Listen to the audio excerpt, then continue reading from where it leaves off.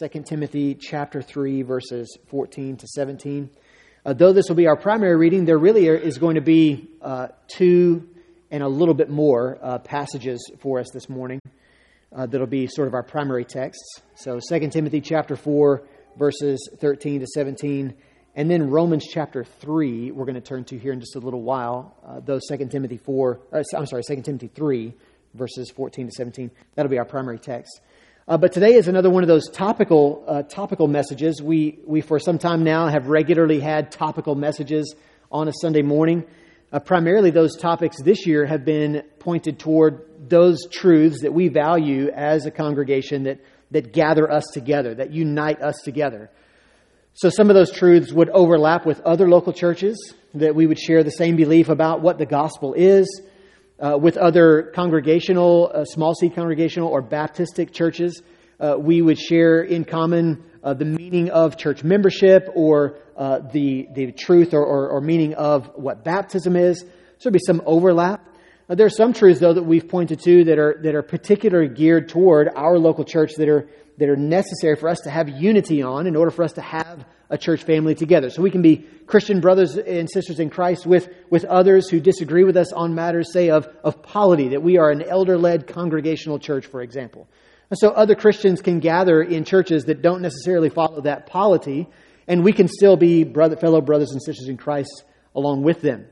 But we all have to, at the end of the day, be organized in a particular way, and so it's necessary that we share some unity on these matters.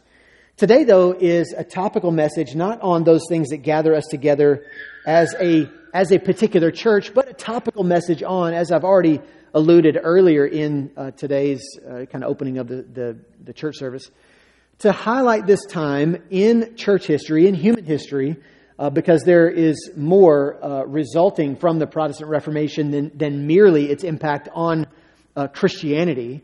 The Protestant Reformation has had an impact on the world, the Western world in particular, and the rest of the world because of it. But we point back to this time not just as a cultural shift, not just as a geopolitical shift, not just as a societal shift, though all those things certainly happened during this time period, but in particular as a time when there was, as historians look back and kind of unpack what happened during the time of the Protestant Reformation, there was a recovery of the gospel during that time period in the early 1500s and the time that proceeded from there. We celebrate that reality, that the gospel was recovered. We are so thankful that there were Christian men and women who stood up against the political and religious leaders of their day and were tenaciously willing to even give up their very lives in order to cling both to the Word of God, the Scriptures themselves, and especially to the gospel. We celebrate that fact. We rejoice in that fact. We praise God for that reality, that we have a Bible that's accessible to us, that we have a gospel that has come to our ears and been known to our hearts by God's grace. These are not... They're connected, interconnected. The Christians who've gone before us, those who have given of themselves before us, are a major reason why we have the ease of access that we do. It was April 1521, so right at about 500 years and 6 months ago right now, when Martin Luther was summoned to the Diet of Worms, or Worms, there in Germany. That's the name of the town, so it doesn't have any association to worms that I know of.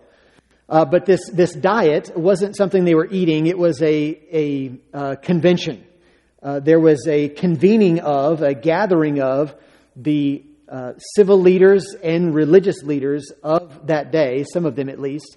And Martin Luther was summoned there. He was a German monk, a German priest, a preacher in Wittenberg at that time. And so as sort of an observer, Martin Luther was the underdog in this fight, and everything was stacked against him. But Martin Luther was also one up to that point who had preached a lot. He had written even more. And his words had quite literally set the world on fire, the known world in Europe and around there. He was being summoned because the emperor of Rome, was not happy with what he was doing to the empire, and also because the Roman Catholic Church of that day was not happy with what Martin Luther was teaching and preaching. He thought what he was being summoned to was an opportunity for him to debate, have a debate about these truths that he was proclaiming, and some kind of a counter on the other side. When he arrived, however, there to this diet in Worms, the very first day he was there, basically he was given no opportunity to present his case. The only thing that they wanted to know was, do you recant? Do you take back all the stuff that you've written and said? All his books are there piled on the table in front of him. They asked him, of course, the question, are these your books? And Luther says, yes, they are. And again, that one question they wanted to know is, do you recant? Well, Luther's, as some have said, his less famous speech was given the first day, and that was, can I have some time? Can I think it over? His first answer to the question was, can I have 24 hours to think about this? They reluctantly gave him the 24 hours to think about it, and the next day he came back with an entirely different statement altogether, which we'll read in just a little while. Today, though, we're looking at what are going to be, what I think are the two central solas of the Protestant Reformation. The two central solas of the Protestant Reformation. Sola is a Latin word that means alone or only, and there are various doctrines that are attached to these solas that are pointing to the reality that salvation is by grace alone, through faith alone, in Christ alone, to the glory of God alone, and of course, according to the Scriptures alone. These are the solas of the Protestant Reformation. But it seems to me that two in particular stand out as the two central solas. We'll be looking at that, and one of those solas is highlighted in 2 Timothy chapter 3, verses 14 to 17. Let's stand together as I read just a handful of verses here. 2 Timothy chapter 3, verses 14 to 17. And our standing is a way that we can demonstrate reverence for God's word in this peculiar way. 2 Timothy chapter 3, verses 14 to 17. But as for you, continue in what you have learned and have firmly believed, knowing from whom you learned it, and how from childhood you have been acquainted with the sacred writings, which are able to make you wise for salvation through faith in Christ Jesus. All Scripture is breathed out by God and profitable for teaching, for reproof, for correction, and for training in righteousness, that the man of God may be complete, equipped for every good work. Thank you, Lord, for your word. You can all be seated. For those who like to take notes, or for those who think linearly, the main point that I'm attempting to make today is really kind of twofold. The doctrine of salvation through faith alone is the heart of the Christian gospel. That's a major aspect of what I'm trying to affirm here today. The doctrine of salvation through faith alone is the heart of the Christian gospel. And the Scriptures are the ultimate authority for telling us what we must believe and how we should live. The Scriptures are the ultimate authority for telling us what we must believe and how we should live. So point number one is just to give a bit of a background. I don't assume that everyone in the room knows what was happening in the 15th and 16th centuries, 14, 15, 16, in the Western world. But really it was since 1054 AD that the Christian church, that Christianity, we might say, was basically divided into two halves, the East and the West. The Eastern Orthodox Church is today what we would recognize as the Eastern portion of the church. And today we would see that Roman Catholicism is sort of the, at least during the time of the 1500s, was, for all intents and purposes, the Western church. But history isn't so neat. So there's not really, if you actually read church history, there's not really a time in which there was one church. There was constant infighting among Christians. There was constant debating. As a matter of fact, in the 13s and the early 1400s, there was such political and ecclesiological shifting around that there was the necessity for a council to be convened, the Council of Constance, which was convened from 1414 to 1418. And this was a time where a council had to get together and decide which of the three popes that existed during that time in the Western Church was actually going to be the one pope, because there were three different folks who were vying for and claiming right to this one seat of authority. More can be read about that throughout church history. Again, it's not so neat as I'm making it sound this morning, but basically for our purposes this morning, we might be able to just kind of distinguish from around the 1054 is when the East and West split occurs. And you have the Eastern Orthodox Church, and then you have the Western Church. But by the time the mid-1400s, and of course during the time of the 1500s, the Roman Catholic Church of that day was the Western Church. This was the Western Church, and the Roman Pope, or the chief pontiff there in Rome, was the head of the Western Church. Throughout the 1400s, Roman popes made successive efforts to rejuvenate Rome as the center of the Western Church. Though this happened, and though it was a political and religious and civil reality, there was already, before ever Martin Luther nailed the 95 Theses to the chapel door there in Wittenberg, there already was some dissatisfaction among both the common folk of the Western world and also those who would be of the ruling class or the nobles. Trouble was brewing in various ways. Social trouble was brewing. Political trouble was brewing. In particular, though, I want to focus in on some of the religious trouble that was brewing. And that was three things that I'd like to point out. The first is that the religious hierarchy was corrupt. And that was observable by anyone who was alive during that period and able to see it. Even the Roman Catholic Church today looks back on the 1400s and 1500s and sees that was a time when Roman Catholicism was not at its best. Simony was not uncommon. That's where you're selling leadership in the Roman Catholic Church to particular folks who have the money to buy that position, to buy that office. And church leaders extorted and manipulated and abused under those authority as well or better than their civil counterparts. So it was not just local civil magistrates that were doing these kinds of things, but the religious leaders were doing these things as bad or worse than their civil counterparts. So the religious hierarchy was corrupt. Secondly, the priesthood seemed to be a sham. The priesthood seemed to be a sham. Many of the priests, all the priests were supposed to be celibate, but many of them, they just didn't formally get married, but they were promiscuous. In fact, there was the movie that's titled Luther that gives a bit of a docudrama of Martin Luther's life. The one that was made in 2009 is quite good. It sticks pretty closely to what happened in history. I highly recommend it. It's one that we watch almost every year during the time of this October period of the Protestant Reformation.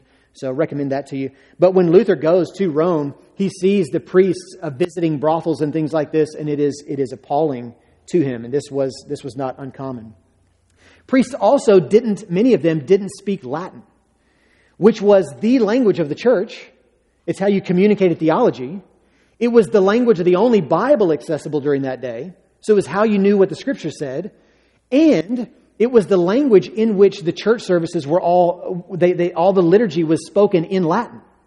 And the people speaking the very words that led the church service didn't even know the language.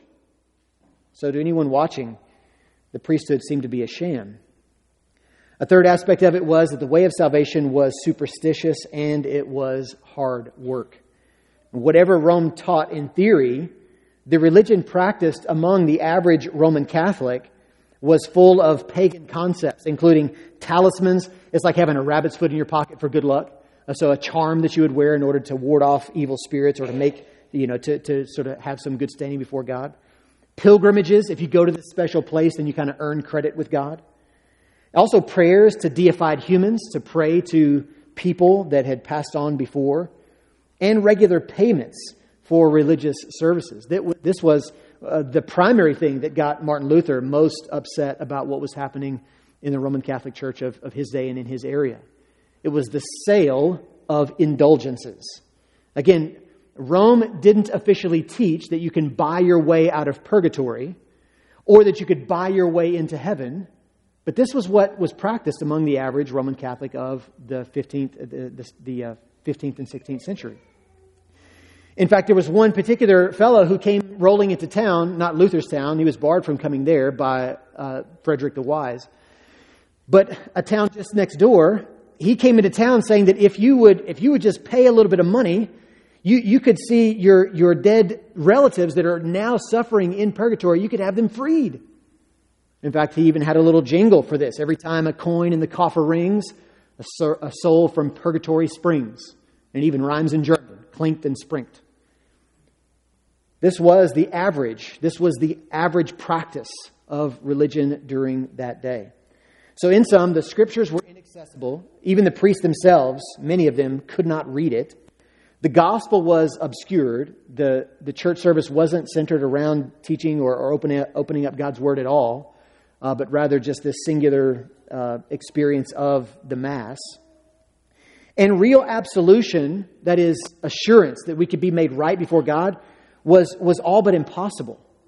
Because it was faith in Christ after you've done your best, or in doing your best. This was the way by which God's grace would come to you. So who could possibly know that they were right before God? How could we at the end of the day know that we've done our best? Well, it was into this situation that folks like Martin Luther came and spoke. That essentially God's word was unleashed and the gospel came to light again. Point number 2 is the material cause. The material cause of the Protestant Reformation. What I mean by the material cause is a language I'm borrowing from one of my favorite theologians who has been dead now for a brief period, R.C. Sproul. And I'm sure he wasn't the one who originally coined these terms, but there's a material and a formal cause of the Protestant Reformation. The material cause has to do with that which was immediately tangible to those who were struggling with, what should I do to be saved? This is the material cause. It's the necessity to answer this pressing and urgent question. What do I have to do to be saved? And Martin Luther seems to be something of a poster boy for Roman Catholic religiosity in his early life. Like everyone else in the Western world, he was aiming to be a good Roman Catholic. But think about how Martin Luther, in his own experience, he heard the teaching and then tried to put it into practice. So according to Rome, becoming a nun or a monk during that time was almost like starting fresh or being reborn. You could essentially just kind of, all the sin you've committed up to that point was all behind you, and you get to have a brand new slate. And Luther was thankful for that, but it didn't take him long to start thinking, well, I thank you, but I still sin. What do I do with that sin? I still have a problem. Rome offered priestly confession or absolution. You could go to a priest, you could confess your sins to this priest, and all the sin that you confessed would be absolved. But Luther notoriously would spend hours in the confessional, thinking of every possible sin that he had committed over the last 24 hours.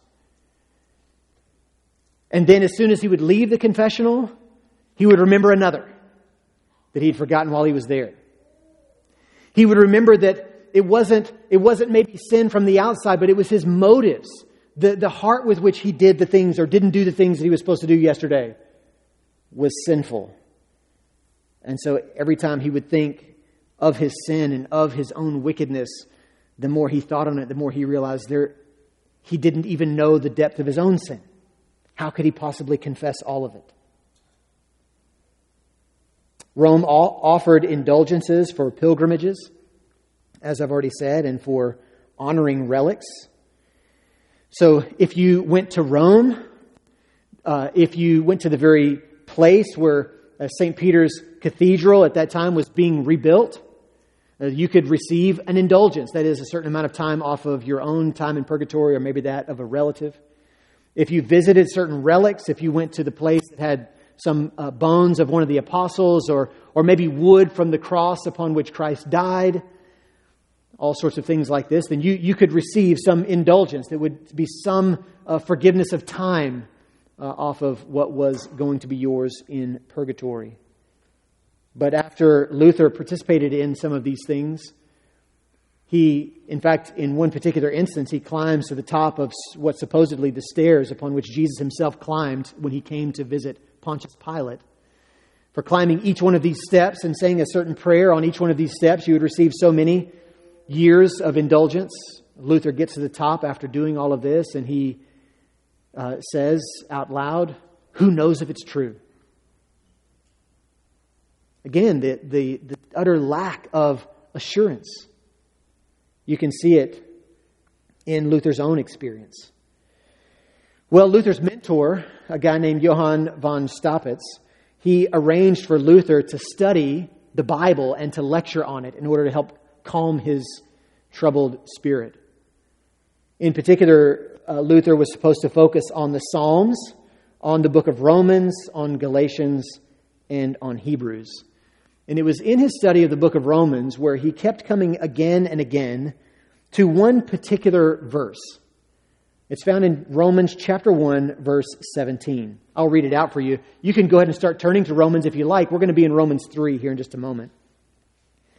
Romans chapter 1, verse 17 reads, "For in it," that is in the gospel, according to verse 16, "For in the gospel the righteousness of God is revealed from faith for faith. As it is written, the righteous shall live by faith."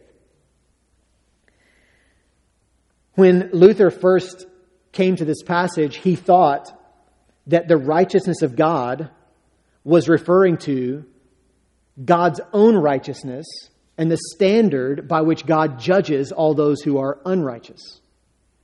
And so Luther, when he read Romans chapter 1, verse 17, and saw it said that the righteousness of God is revealed in the gospel, he really thought to himself, is it not enough that God condemns us with the law, the Ten Commandments? Does he not also have to condemn us in the gospel? And so when Luther read these words, he saw them as condemning and horrific. In fact, Stephen Nichols writes this about Luther's situation.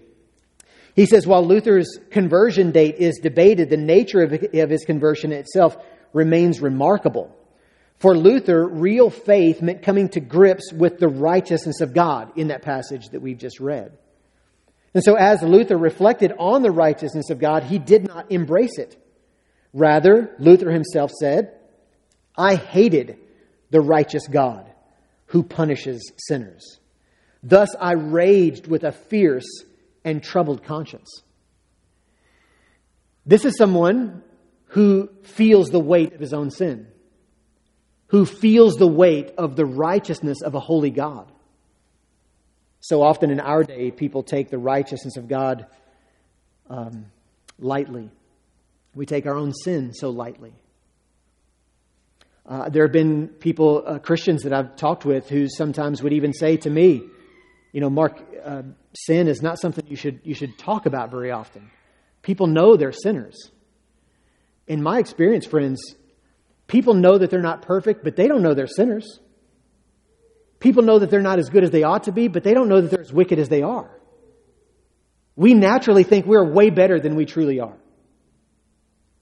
We are not fond of looking at ourselves in the mirror for who we really are. And this, my friends, is the very first and necessary step of coming to grips with our need for a Savior. Luther is someone, I think, who recognized his own guilt for what it really was. He saw his sin, and he saw the holy God. And he thought to himself, there is no way that this God can have anything but contempt for me. So Luther hated the righteousness of God because he understood it to mean that which he had to achieve. If I have to achieve that righteousness, and this is what the gospel tells me, then that news is not good, Luther thought. But Stephen Nichols goes on to say that his breakthrough, the resolution to his long-endured spiritual struggles, came when, by the mercy of God, Luther finally realized that the righteousness that Paul refers to and that God requires is not something that we have to earn, but it is something that Christ accomplishes for us. There's the breakthrough.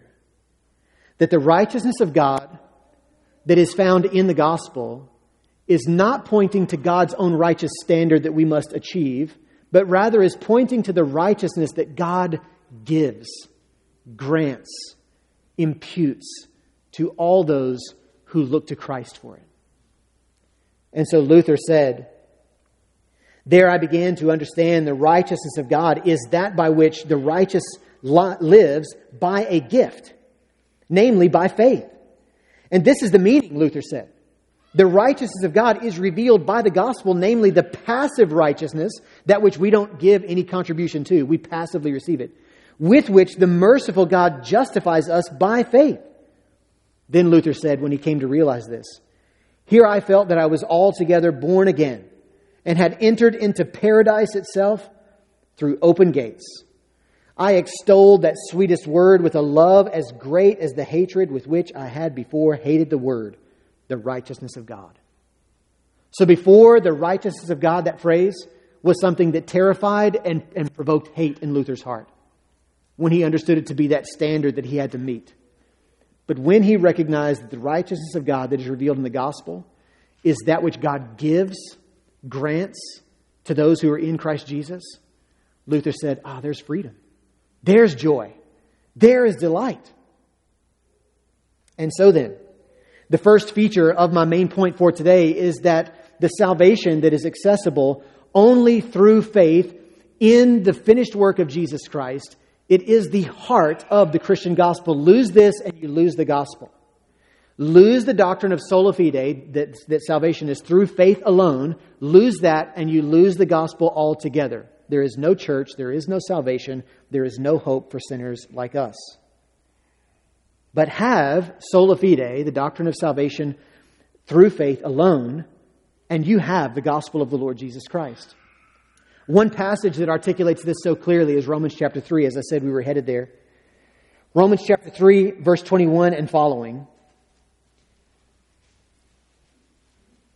But now, the Apostle Paul wrote, the righteousness of God has been manifest. You see how he's picking up where we were already considering in Romans 1:17. The righteousness of God has been manifest. That righteousness that God makes accessible, He gives to sinners. It has been made manifest. It has been revealed. It has been made clear or apparent. Verse 21, apart from the law. So it doesn't come by way of the law. Although, the Apostle Paul says, the law and the prophets bear witness to it. So the Old Testament, the law and the prophets is a way of summarizing the Old Testament, points to this manifestation of the righteousness of God, but the righteousness of God does not come by way of the law. Verse 22, what kind of righteousness? The righteousness of God through faith in Jesus Christ for all who believe. That's the righteousness he's talking about. That righteousness which comes through faith in Christ for all who believe or faith or trust in the Lord Jesus. Continuing on in verse 22, for there is no distinction. Everybody's in the same bucket. Where are we? For all have sinned and fall short of the glory of God. Everyone's in the same bucket, the bucket of sin. Everybody's in the same condition, the condition of sinful, guilty, unrighteous, deserving of God's wrath. Verse 24, and are justified by His, God's grace, as a gift through the redemption that is in Christ Jesus. Well, there's justification. There is the sinner who is guilty before God, no longer being counted as guilty, but instead not only being counted as not guilty, having sin wiped clean, but justified, righteous in God's sight. And this is a gracious gift that's through redemption in Jesus Christ, but it still doesn't explain how that happened. Let's keep reading. Verse 25. Whom God, so we're still talking about this Christ Jesus, whom God put forward as a propitiation by His blood. There's that fun word. Friends, you do not have to know the word propitiation, but you had better know what it means. You had better know the concept to which this points. Because this word is the word that gives a sinner like me and you hope. The word propitiation it refers to a satisfying offering, an appeasing sacrifice. That the God of the universe is rightfully indignant against guilty sinners like us. The bow of his wrath is pulled as tightly as it might go, and the arrow is pointed right at my heart and yours. Because we are sinful, because we are guilty. But what propitiation means is that God doesn't just pretend the bow's not there anymore, but rather he turns the bow toward his Son and lets it fly. And unleashes the fury of his wrath on his perfect Son in the place of guilty sinners. This is the way redemption is possible. This is how redemption is achieved. This is what justification means. Is that you and I, as guilty sinners, that our sin has been paid for. God's righteous judgment has been unleashed. His wrath has been exhausted. This is why later in the book of Romans, the Apostle Paul can write in Romans chapter 8 that there is now no more condemnation for those who are in Christ. Why? Well, it's because the wrath, the ledger of God's wrath has been it's been wiped clean. Paid in full has been stamped at the bottom of it. There is no more wrath because it's been exhausted. It's been drained. And Jesus has ingested the cup all the way to the dregs.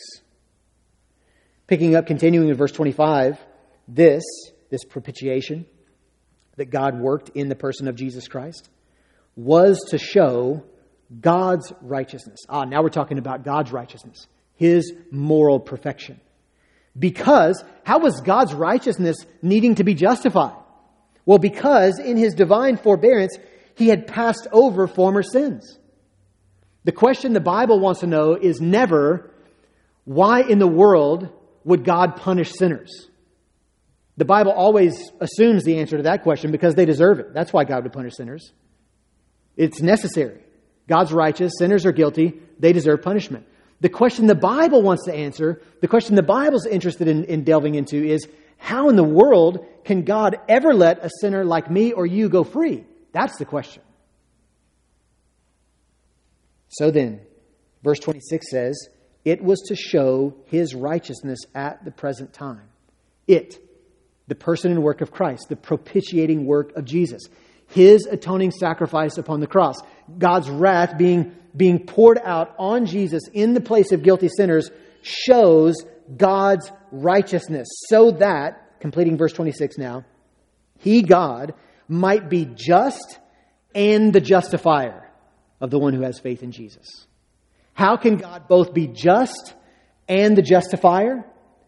Well, because He did not let sin go unpunished, but instead He punished it in His Son, so that guilty sinners could indeed go free. And it's in this way that God's justice remains intact. No sin goes unpunished, and God's mercy is on display, in that sinners like us can go free. This is the doctrine of sola fide. That salvation is by grace alone, through faith alone. That there is nothing that we can contribute. There's nothing that we can do. There's no way we can add to what Christ has already accomplished. We merely trust in what Jesus has done.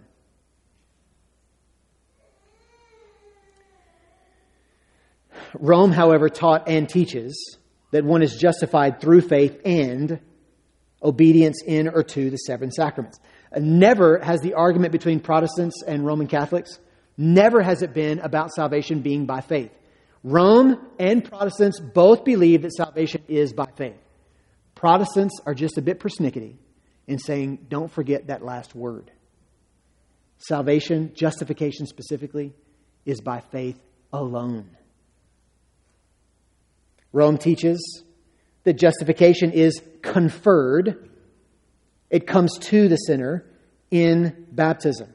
I'm quoting from the modern Roman Catholic Catechism, which points back to various Roman Catholic teaching throughout the centuries. Most notably, the Council of Trent in the mid-1600s and Vatican II, which is a bit more recent. Not only do they teach that justification is conferred in baptism, but that the grace of the Holy Spirit has the power to justify us, that is, to cleanse us from our sins and to communicate to us the righteousness of God through faith in Jesus Christ. Well, that's what we were just reading. And through baptism, they say. There are not just one, baptism being one sacrament, but there are 7 Rome teaches. Baptism, confirmation, the Eucharist or the Mass, penance, the anointing of sick, holy orders, and matrimony. And as Rome teaches, these sacraments form an organic whole. Indeed, the Roman Catholic Church affirms that for believers, all 7 sacraments of the New Covenant are necessary for salvation. Since they, again quoting Rome, are efficacious, that is, that they bring about doing that which they are pointing toward, communicating, quoting Rome, the grace that each sacrament signifies. In short, the official Roman Catholic Church's teaching is that justification is by faith and obedience to or in the sacramental system. And this is in direct contradiction to what we, First Baptist Diana, believe the gospel to be. What I'm not saying is that all of your Roman Catholic friends are the worst people ever. I'm not saying that. What I'm not saying is that people who attend Roman Catholic church buildings on Sunday mornings are all lost. I'm not saying that either. They might be. Just like someone who walks into a Baptist church on a Sunday morning might well be someone who's lost, who doesn't understand the gospel that's being proclaimed. What I am saying, though, is that the official teaching of the Roman Catholic Church was then and is now remains at odds with what Protestants believe. We teach a different gospel here. We teach a gospel that is by grace through faith alone in the Lord Jesus Christ, and that there is nothing that you can add to the work of Christ for your salvation, for your justification specifically. As my time is already running short, let me move on to point number 3, to the formal cause. The material cause is, how can I be saved? Well, the formal cause is really the inevitable question that follows. All right, if Rome teaches this, and if somebody else teaches that, well, then how do we know who's teaching the right thing? This brings us to the formal cause of the Protestant Reformation. Who says?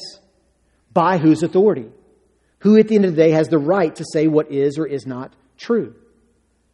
Well, Rome in the 16th century and prior to, and also continuing on in through today, points to her own authority, the church itself. Rome says sacred scripture is the speech of God as it is put down in writing under the breath of the Holy Spirit, and holy tradition transmits in its entirety the Word of God, which has been entrusted to the apostles by Christ, the Lord, and the Holy Spirit. So Rome says that Scripture and the holy tradition, that these are on equal footing. But let's see how that works out in practice. As a result, continuing to quote Rome, the Roman Catholic Church, to whom the transmission and interpretation of revelation of Scripture is entrusted, does not derive her certainty about all revealed truths from the Holy Scriptures alone. In other words, the Roman Catholic Church is the one who gets to say what Scripture is and how it's to be interpreted. The Roman Catholic Church is the one who gets to tell you what the Bible is, what content should be there, and what it means.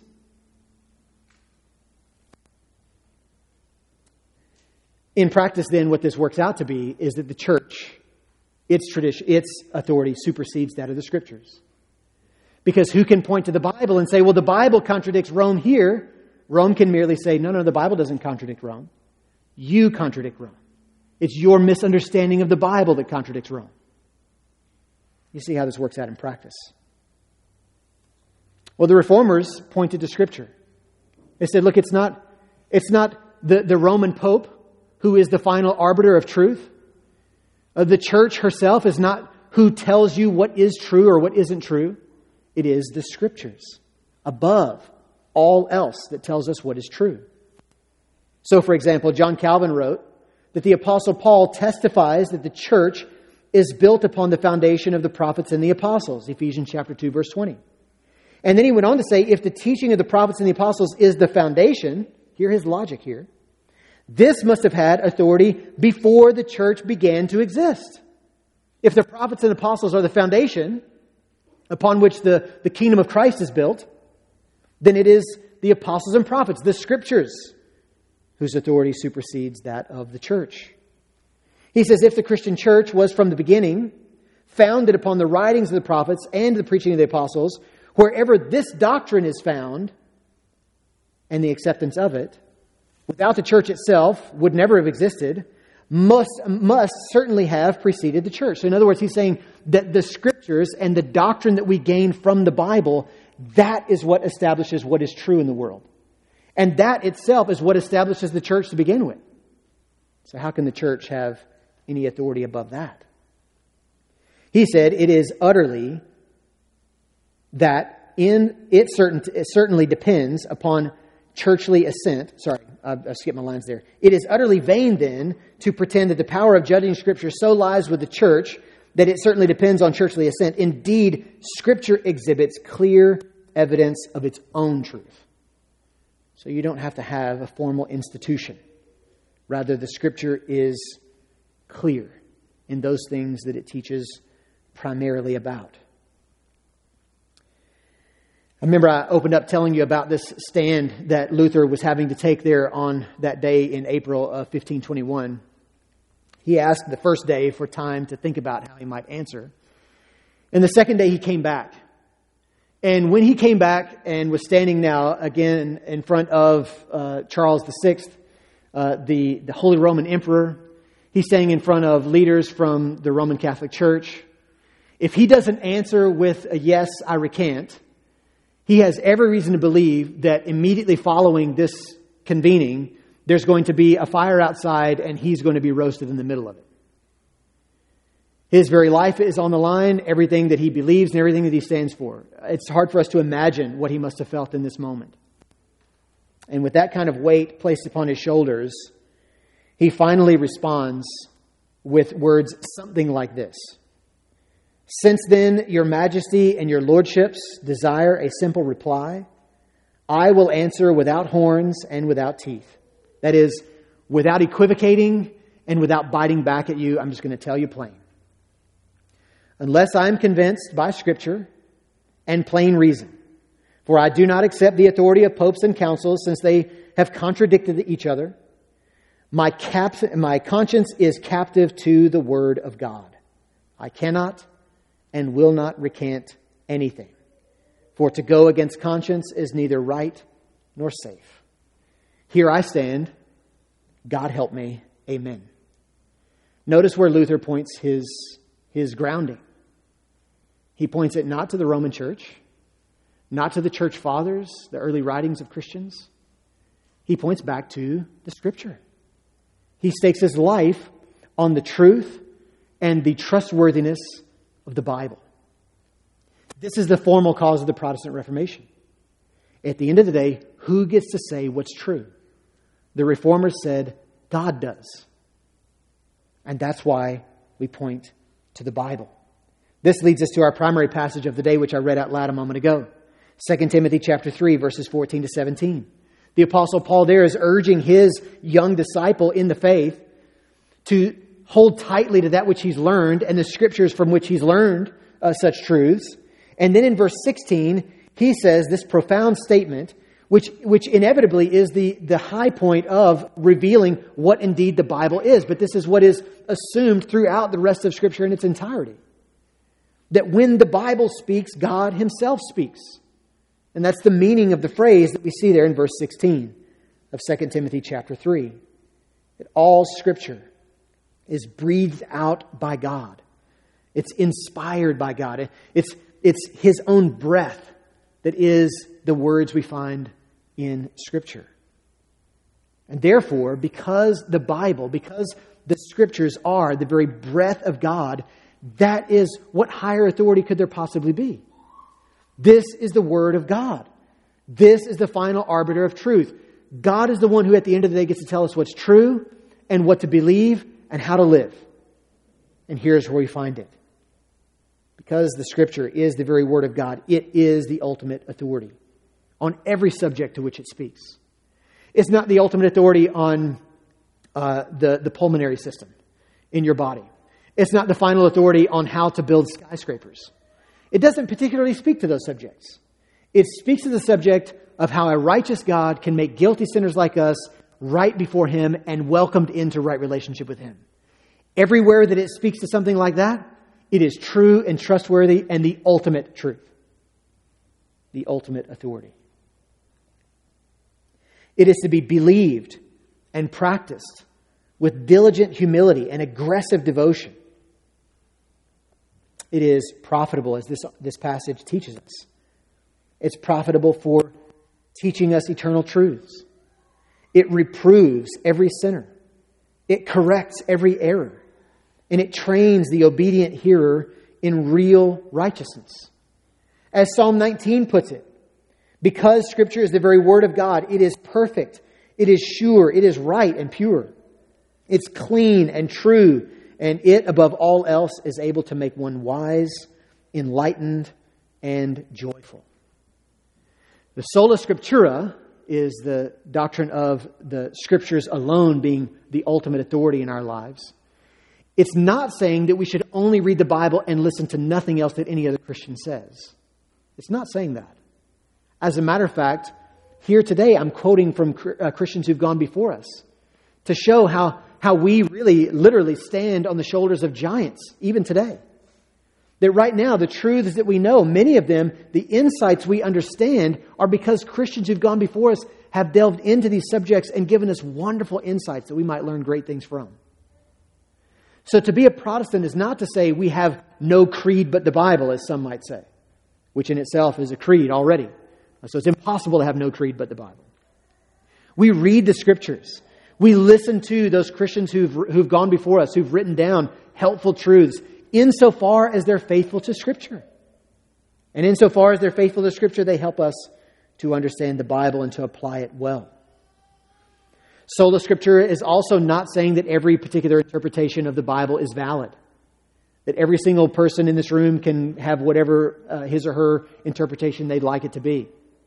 No, we should do the hard work of being responsible in our interpretation of Scripture. It means that we should be diligent in our understanding what the Bible says. But it does mean at the end of the day, the Bible is our ultimate authority. Moving now on to point number 4, the Reformation continues. There was a context in which the Protestant Reformation happened. There was a material cause. What shall I do to be saved? Look to Christ. Trust in Him alone. Who at the end of the day gets to really say whether or not that is all I need to do to be saved? The Bible. The Bible is the ultimate authority. So then the question that we're kind of left hanging with is, does all that stuff really matter still today? Was the Protestant Reformation a big deal, or was it a tempest in a teapot? Was it a tornado in a teacup? Was it something that really should continue to impact us today? Well, as I've already tried to point out, Rome, at least for her part, maintains what I believe to be erroneous teaching about what the gospel is and where our authority should be found. In fact, Rome, back in the 1600s, anathematized, that is, condemned to hell for forever, anyone who would believe the very things that we believe here. So if someone says, hey, Mark, you're kind of being rough toward Rome, Rome is the one who said that I was condemned to hell for forever for believing the gospel that I believe. And I'm merely pointing out that I still disagree. I think the Reformation continues, though, whether we have any Roman Catholic friends with whom we'd like to dialogue. The Reformation continues in all of our lives in that we should always be reforming. And that is to say that we should always be coming back to the basic truths of the gospel again and again. And we should always be reading through Scripture with the understanding that we are naturally sinful and we always need to be reformed by Scripture. That we individually and we as a church constantly want to be coming back to the Bible and seeking to align ourselves with what the Bible says is true. Many of us don't know what the Bible says on the subjects to which it speaks. Many of us might be able to maybe proclaim the gospel in order to see our friends, our loved ones, hear the gospel for what it is.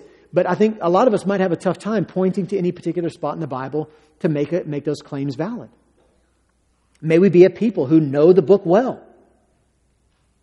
And may we be constantly corrected by the Bible. May we also use the Bible in our corrections of others, not merely our personal preferences. I think the Reformation continues today in that there are many who would say that doctrine divides. That we ought to not talk so much about doctrine because at the end of the day, this divides. Friend from friend, family member from family member, sometimes even Christian from Christian. But friends, my argument is that doctrine is our only hope for real unity, actually. The Roman Catholic Church of Martin Luther's day and other reformers was already fracturing. It was the proclamation of truth that rallied together those who believed the gospel as proclaimed by the Bible. It was this proclamation of doctrine, the teachings of Christianity, which rallied together those who loved the Lord Jesus Christ. So indeed, doctrine does divide. But doctrine, our shared doctrine, is our only hope for real unity, not just the absence of infighting. Lastly, the Reformation continues today because the gospel of grace alone, through faith alone, in Christ alone, is our only gospel. That gospel that was recovered during the time of the Protestant Reformation is the only gospel we have. Like when Jesus fed those thousands who gathered with a couple of loaves and some fish, and then He preached to them a hard word and many of them left. When Jesus turned to His small group of disciples remaining there with Him, and He says, "Don't you want to leave too?" May we be like Peter, in that instance, saying something that was very good. And that was, Peter responds to Jesus, "Where else can we go? You have the words of life." His response is, if we could let this go, and if we could go and to have a more peaceful life, one that was a bit more luxurious and comfortable, we would do it. But you have the words of life. And so may God help us not to be those who would be jerks just for the sake of being jerks. Ornery folks, just for the sake of being ornery. But may God help us to be a faithful people. Faithful first in our own tightly clinging to the hope of the gospel that's been revealed through the Scriptures by God Himself. That Jesus is our one and only Savior. May we cling to Him ourselves. And may we help others to cling to Christ as well.